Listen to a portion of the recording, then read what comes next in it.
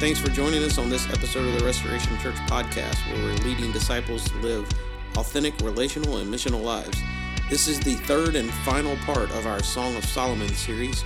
We hope you enjoy. You do. Let me just say that. Just keep that in mind as you desire to show other people your pictures. No one loves them quite like you do.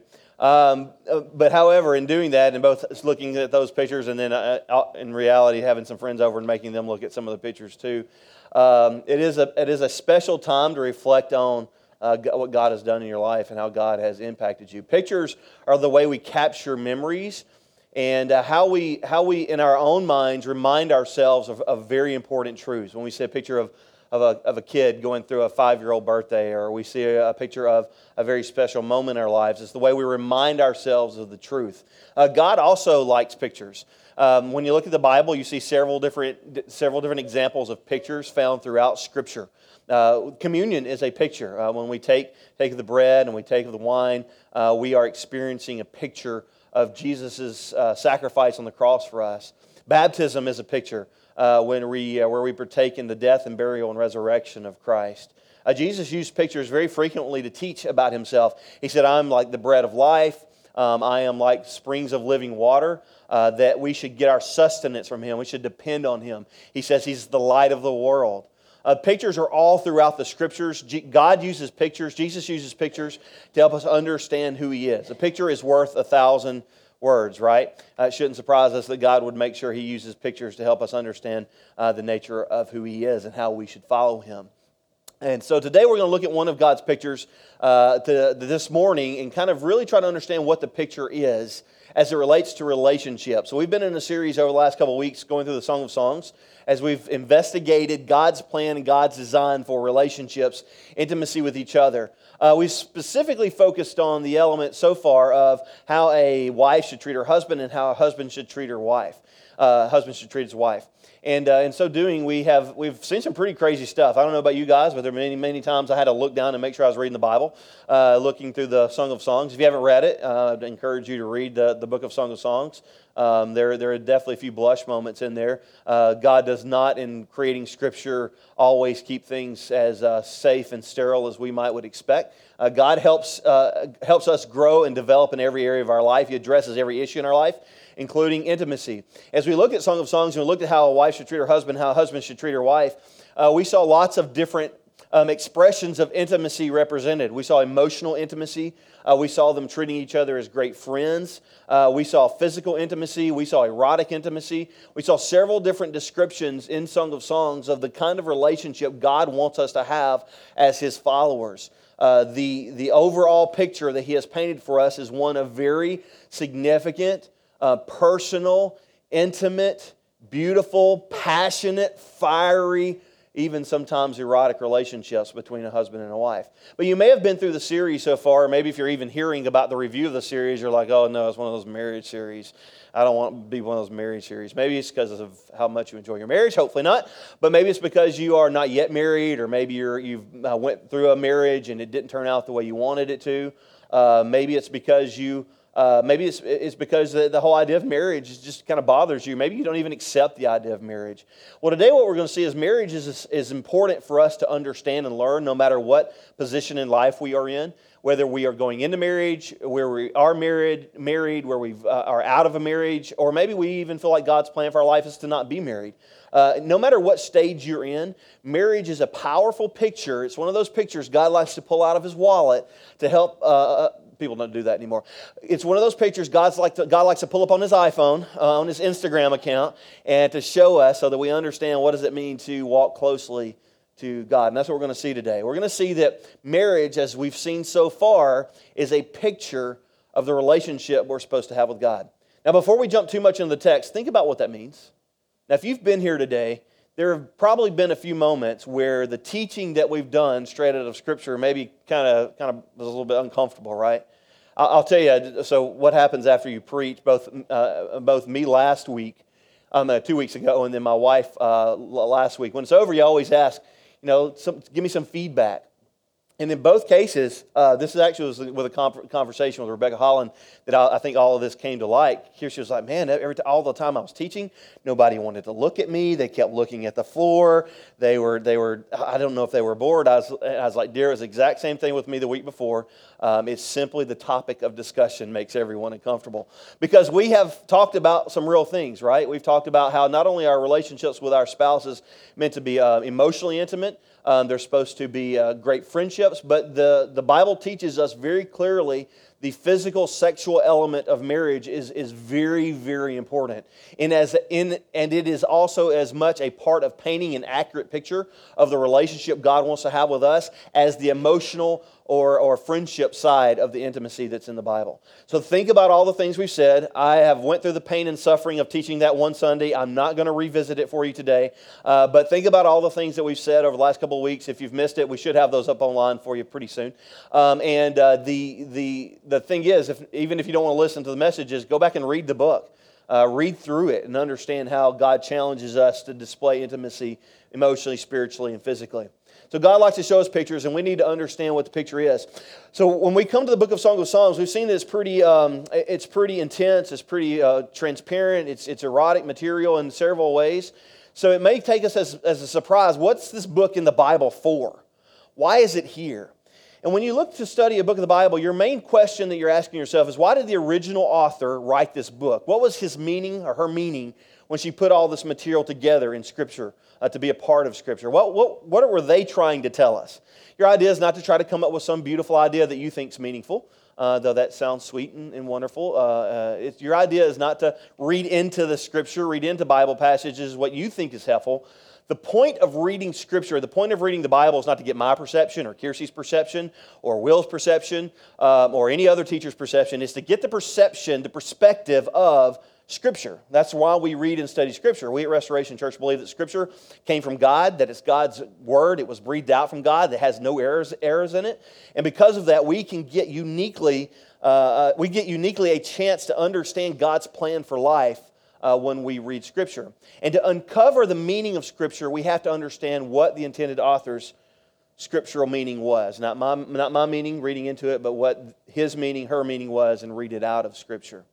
So for us to do that in the book of Song of Solomon, or Song of Songs, I want us to just go through a few reviews, a few pieces of the puzzle, and I want us to understand what the meaning of the original author was. Why is this included?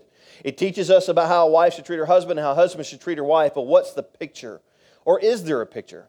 I believe there is, and I believe it's the picture of how Christ wants to love you and how you are to love Christ. The picture of marital intimacy in Song of Songs is a way for Jesus to teach us the kind of relationship we should have with Christ. So the first thing is that the lover in this book is King Solomon. So you've seen that throughout the book. If we won't go through all this review right now, but you see it several times mentioned. Right when the book begins in chapter 1, she mentions the king.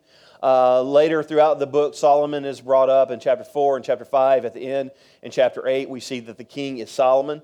That shouldn't surprise us because the Bible oftentimes brings up Solomon as a representative king, as an ideal king in lots of different ways, either David or Solomon.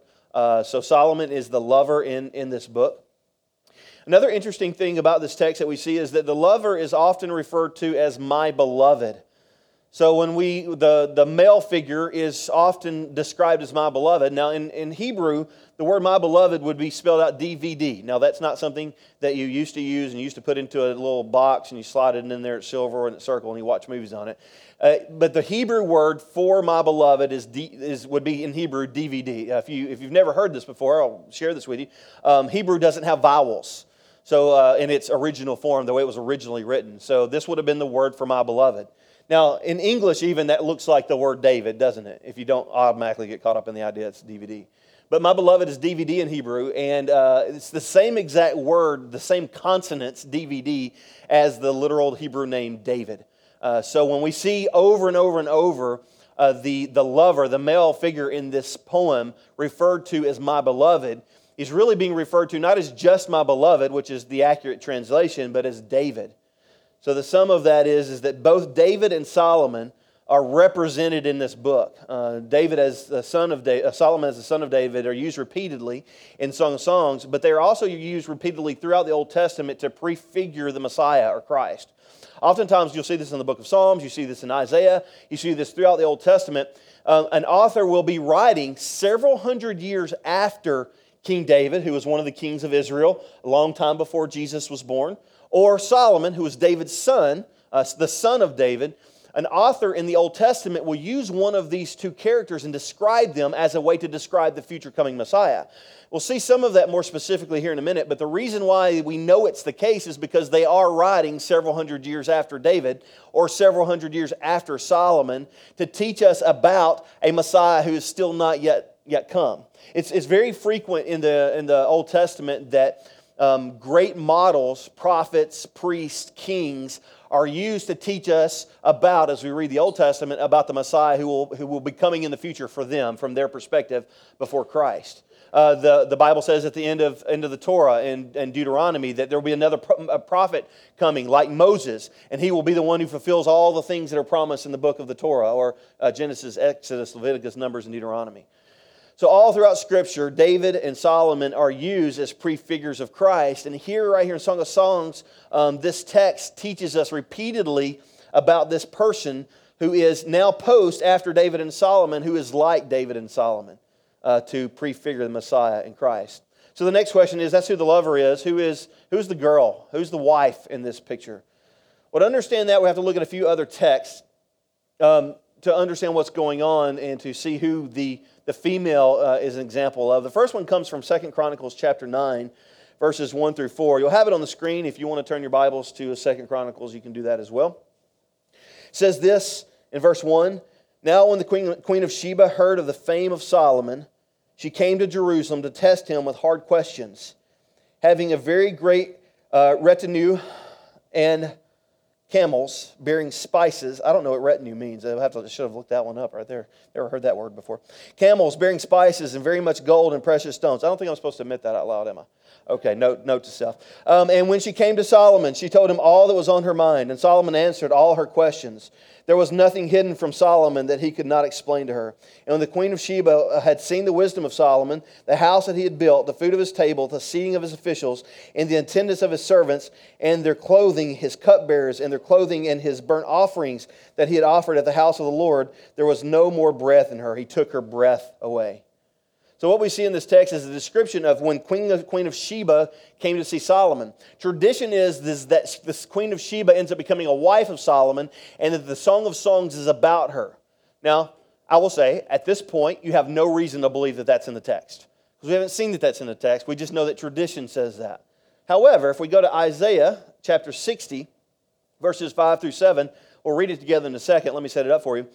We see a very similar description of what we see in 2 Chronicles. Not only do we see a very similar description of what we see in 2 Chronicles, but we see several references that connect us back to the Song of Songs. There are over 10 different parallel references in Isaiah 60 that are also found in Song of Songs. As a matter of fact, most of these parallel connections, same words. When I say parallel connections, what I mean is they're the same words used in Isaiah 60 that are used in Song of Songs. And there are words that aren't used in other places throughout the Scripture. So that tells us that these two texts are meant to be read together, that one helps us understand the other. Because Isaiah comes first in the Hebrew Bible, what that would tell me is that for me to understand Song of Songs is I need to understand Isaiah 60. So Isaiah 60 is the first part of, or the first version of Song of Songs. And now when I get to Song of Songs, I go, it's really about Isaiah 60. I would love to be able to read Isaiah 59, 60, and 61 together because the whole thing is one big picture. But just for our time today, verses 5 through 7, it says this, "Then you will see and be radiant." It's exactly the same phrase in Song of Songs where she describes her beloved as radiant. And your heart will tremble and rejoice because the riches of the sea will become yours and the wealth of nations will come to you. Caravans of camels. Sound like what we just read? You remember that? We just talked about caravans of camels. The word retinue is not in this text, so I'm okay. I'm okay with this one. Caravans of camels will cover your land. Young camels of Midian and Ephah. All of them will come from where? Sheba. Where did the queen come from? Sheba, very good. You're not 40. You guys can remember things between 3 minutes. They will carry gold and frankincense and proclaim the praise of the Lord. What did she bring with her? Gold and frankincense. All the flocks of Kedar will be gathered to you. Where was, this is a hard test, because this is going to take us back to 3 weeks ago. In Song of Songs, chapter 1, she was a shepherd. She was helping her brothers keep the vineyards, and she had sheep, and they were from what town? Kedar. Thank you. Good job. And the flocks of Kedar, you should be a pastor. I'm just telling you, I see it in your life, brother. All right, good deal. All right, good deal. And the flocks of Kedar will be gathered to you. The rams of Nebaioth will serve you and go on my altar as acceptable sacrifice. I will glorify my beautiful house. So what's going on? So we saw in 2 Chronicles a story of Sheba coming up, bringing gold and frankincense. We see in Song of Songs several poetic images describing gold and myrrh and frankincense and the shepherds of Kedar and all these different things that are mentioned, some of which we read now. And if we kept reading in Isaiah 60, we would see several more connections, the same words being used between these different texts. When we see these comparisons, what that tells us is that whatever Isaiah 60 is talking about, Song of Songs is talking about. And what is Isaiah 60 talking about? Now, I don't have time to show all. We're not going to teach too much on Isaiah 60 today, but it's important for you just to see it. Read it later. Your mind will be blown. Look, starting in chapter 59, verse 1, reading all the way through the end of chapter 61, you discover that Isaiah 60 is talking about the time that Jesus, the Messiah, will come and bring restoration to Israel. He will restore Israel to the same state, and all those who follow the Messiah to the same state that the Garden of Eden originally was in. And how would we describe that? Matter of fact, let me pause on that one note and say this. How often does the Song of Songs use garden imagery to describe intimacy? Now, if you've been paying attention over the last couple of weeks, you know that's a lie. If you haven't read it in a while, if you weren't here, go back and read it. Over and over and over, the Song of Songs uses garden imagery to describe the intimacy between the lover and his beloved. That's not an accident. That helps us understand that the relationship between the lover and his beloved is a picture of this restoration that the Messiah wants to bring. A restoration that brings us not just back to, or not just from the thought of a millennial reign of Christ or the kingdom of Christ coming, but all the way back to the garden. It's a restoration of humankind, of mankind, back to the way we were created. Where we were in God's presence constantly and continually, where we were intimate with God, where we were described even in our personal relationships as naked and not ashamed. Think about what that means for a second. Little side note for a second. Naked and not ashamed. For you to be known, radically known, so much so that someone could be said of you that they know you in all of your weaknesses and all of your infirmities and all of your sin and all of your struggles. That's what it means to be known in the sense of being naked. But to be known that well, to be known that deeply, to be known with that much transparency and vulnerability, and to still have no shame. That is the definition of both the intimacy God wants to bring amongst people that follow Him and the intimacy that He wants to bring to you in His relationship and friendship between you and Him. That's the beauty of the intimacy Jesus wants to restore us to. So, that was a lot. Let's take a breath. If you didn't get all those connections, it's okay. I would challenge you, maybe make a note to yourself, read Isaiah 59 through 61, read Song of Songs. It's a great passage just to study. The basic idea is this, is that the intimacy we see pictured, and we've heard explained and described for the last 2 weeks in Song of Songs, emotional, friendship intimacy, physical intimacy, erotic intimacy are all meant to be pictures of the kind of relationship we as followers of Jesus are to have with Jesus. How intimate is your relationship with Christ? Now again, it's just a picture. It's just a picture, right? But how intimate is your relationship with Jesus?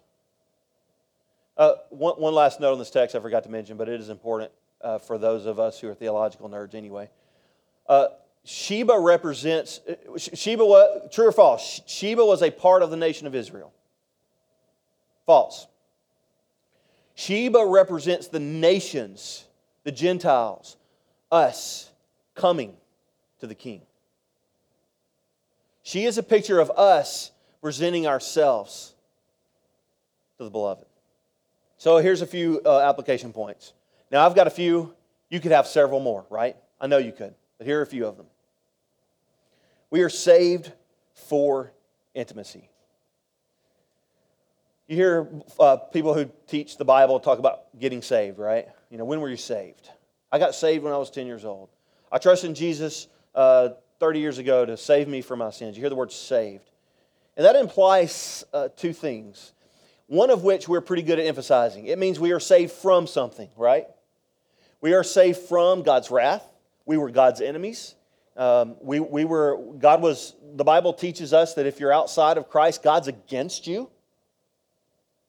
But in Christ, once we are saved, we are not only saved from God's wrath by His grace, we are saved from those negatives. That's why it's good news. If there was no bad news, there would be no good news. The good news becomes less, by the way, if we're not real honest about the bad news.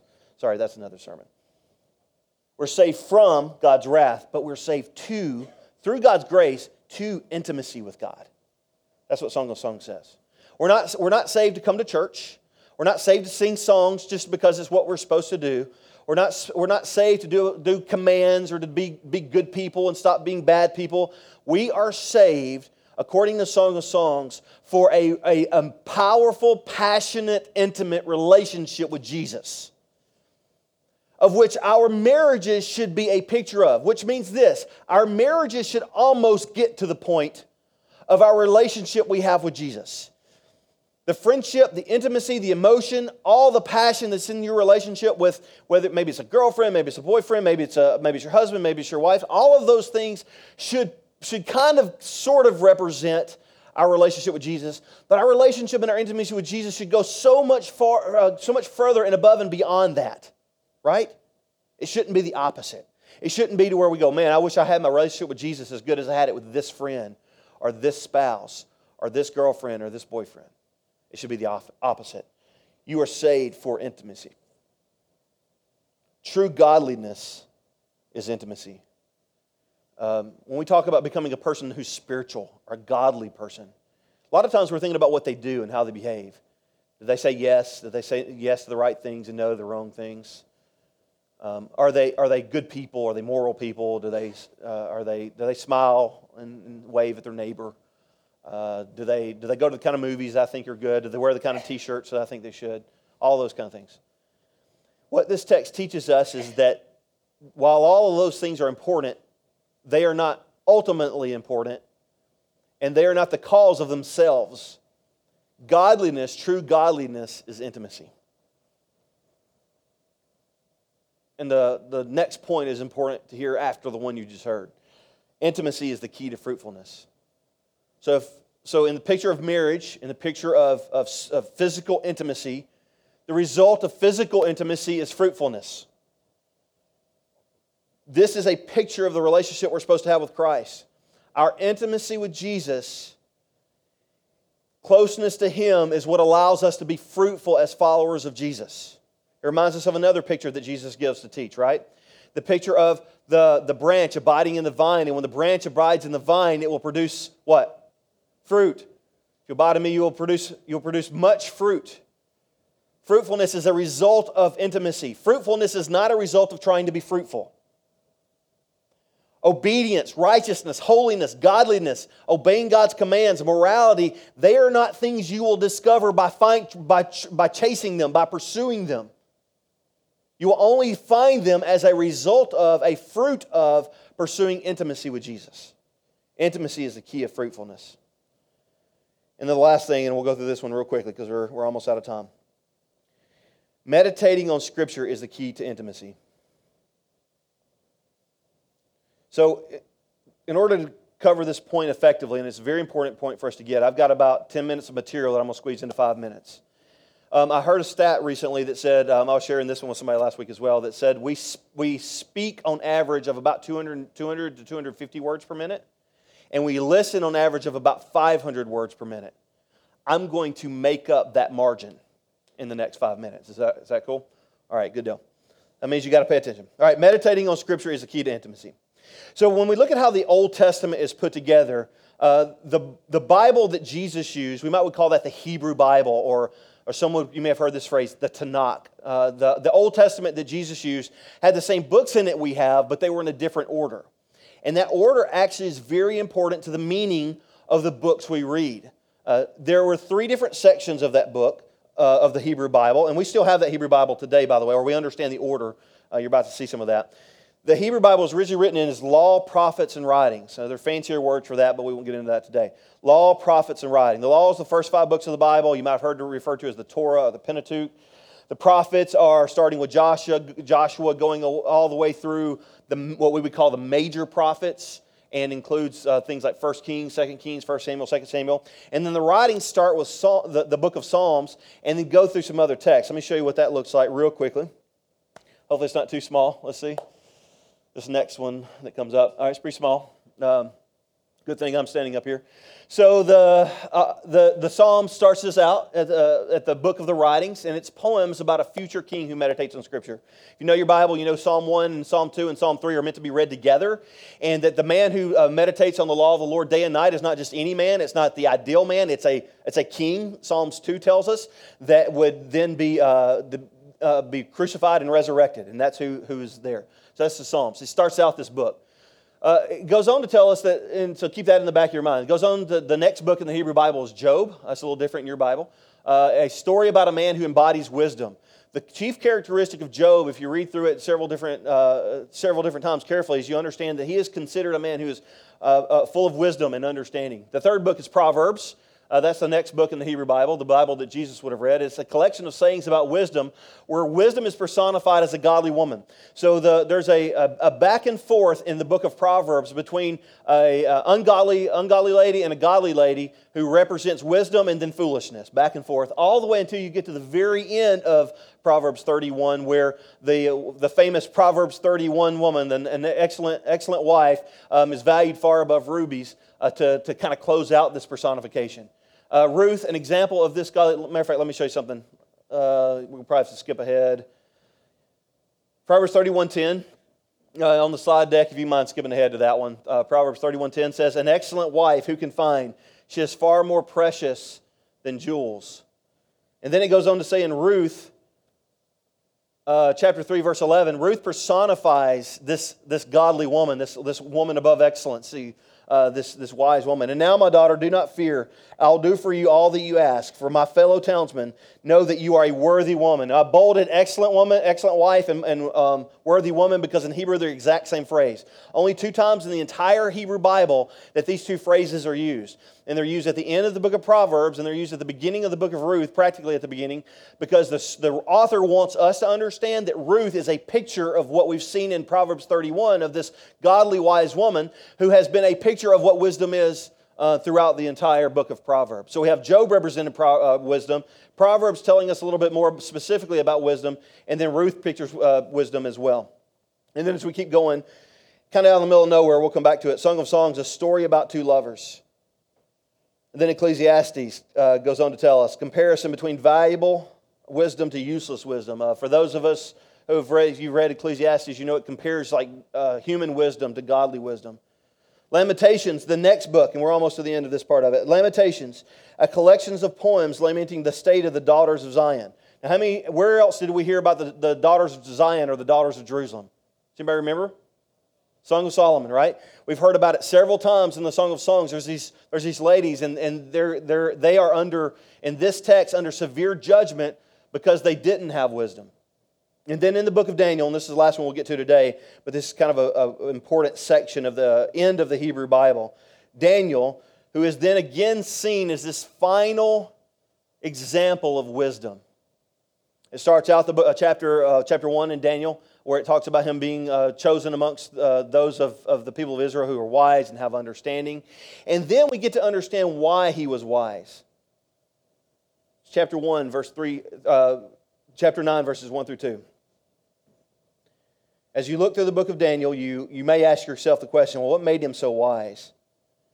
In the first year of Darius, Daniel 9, chapter 1, verses 1 through 2. In the first year of Darius, the son of Ahasuerus, by descent a Mede, who was made king over the realm of the Chaldeans in the first year of his reign, I, Daniel, perceived It's the same word that is used perceived there. It's the same word that's used to describe Job as wise and having understanding.